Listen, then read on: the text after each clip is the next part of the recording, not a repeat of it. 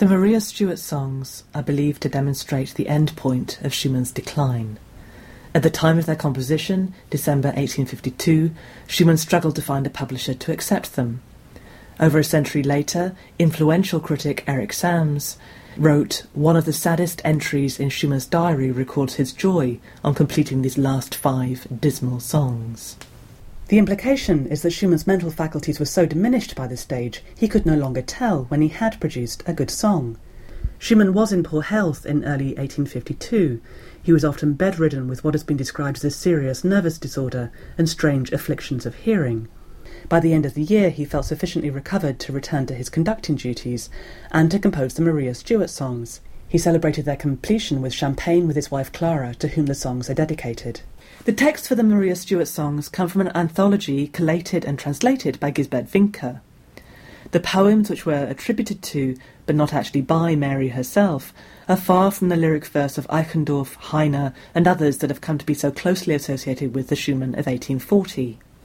We can situate the songs within the context of a widespread, sentimentally driven European fascination with the life and death of Mary Stuart that had been gaining momentum since the mid-18th century. The best-known German contribution to this tradition was Friedrich Schiller's play based on the events of the final days before Mary Stuart's execution, including the fictional meeting between her and Queen Elizabeth. Donizetti's 1835 opera Maria Stuarda adapts a translation of Schiller's play. The elaborate Italian bel canto is a world away from Schumann's songwriting, but they certainly share a commitment to dramatically retelling the story and to really inhabiting the character of the tragic protagonist. Another potential operatic comparison, though one that's very different, is to Schumann's fellow German, Richard Wagner. Schumann was familiar with Wagner's works, and the two men discussed Schumann's own operatic project, Genoveva. To think about approaches to characterization and storytelling, in composition and in performance, we spoke to Sarah Connolly and Eugene Asti. Sarah Connolly has sung Maria Stuart both in Donizetti's opera and in Schumann's songs. How do you get into the Schumann mindset rather than Donizetti, say, or Wagner? I think it's clear in the music. You can tell, can't you, from the certainly from the very opening notes in the piano, what mood he's trying to create. It's much starker. It's definitely much more spare stuff, the Schumann, isn't it, really? You have much less time to get into the character. They're just snapshots in time, each of those. Mm-hmm. Whereas the whole role of the... He doesn't waste any notes. No. It's all... Every single note in that is to be used with purpose. There's no filler notes, and like often with early Schumann, there's a prettifying. There's no prettifying with this music. It's completely dramatically truthful. As in many of Schumann's later songs, stylistic change is frequent and marked. The beginning of the first song, in which Mary bids a sentimental farewell to her childhood home of France, could almost come from the Eichendorff Liederkreis of 1840. The performance here is by Juliana Banzer and Graham Johnson for Hyperion.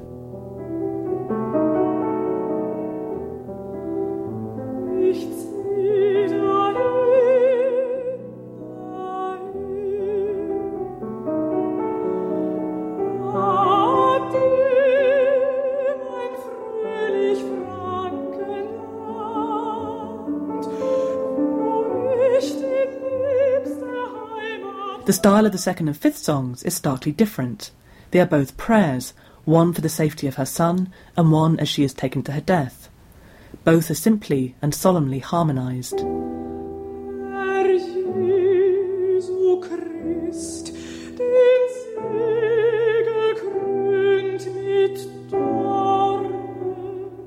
All three songs, though, are linked by their key, E minor. In fact, this cycle has perhaps the most tightly knit set of key relations of any of Schumann's. The only song to escape is the central one, To Queen Elizabeth, which is in A minor.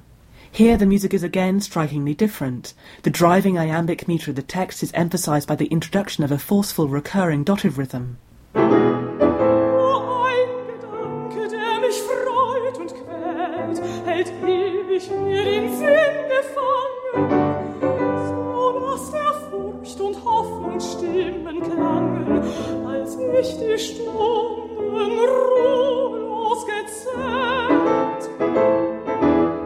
The fourth song, Farewell to the World, once again brings textural change, as explained by Richard Wigmore. They take Schumann's declamatory and fragmentary tendencies in his late style to their logical conclusion. And it's interesting that in some of the late songs he explores angular, tortuous, recondite, chromatic harmony, and he explores orchestral textures as well.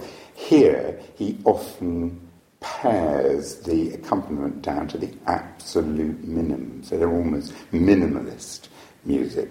The piano just stark, bare chords, and this really is music as heightened speech. Again, a long, long way from most of the songs of 1840. Roger Vignals shared his thoughts about the Maria Stuart songs, beginning with a memorable encounter with the great soprano Elizabeth Schwarzkopf. The thing with the Maria Stuart, hundreds of years ago I played for masterclasses of Elizabeth Schwarzkopf in Edinburgh, the Edinburgh Festival. And one day after the class I found myself sharing a taxi with her back to the hotel. And she said, "So what are you doing next?" And I said, "Oh, I've got a recital here next week." "Oh, what are you performing?" "Oh, we're going to do the Mary Stuart Lieder." "Oh, you don't want to bother with this. They're just for when you're old and have no voice left." That's literally what she said. I've, done my best to prove her wrong ever since.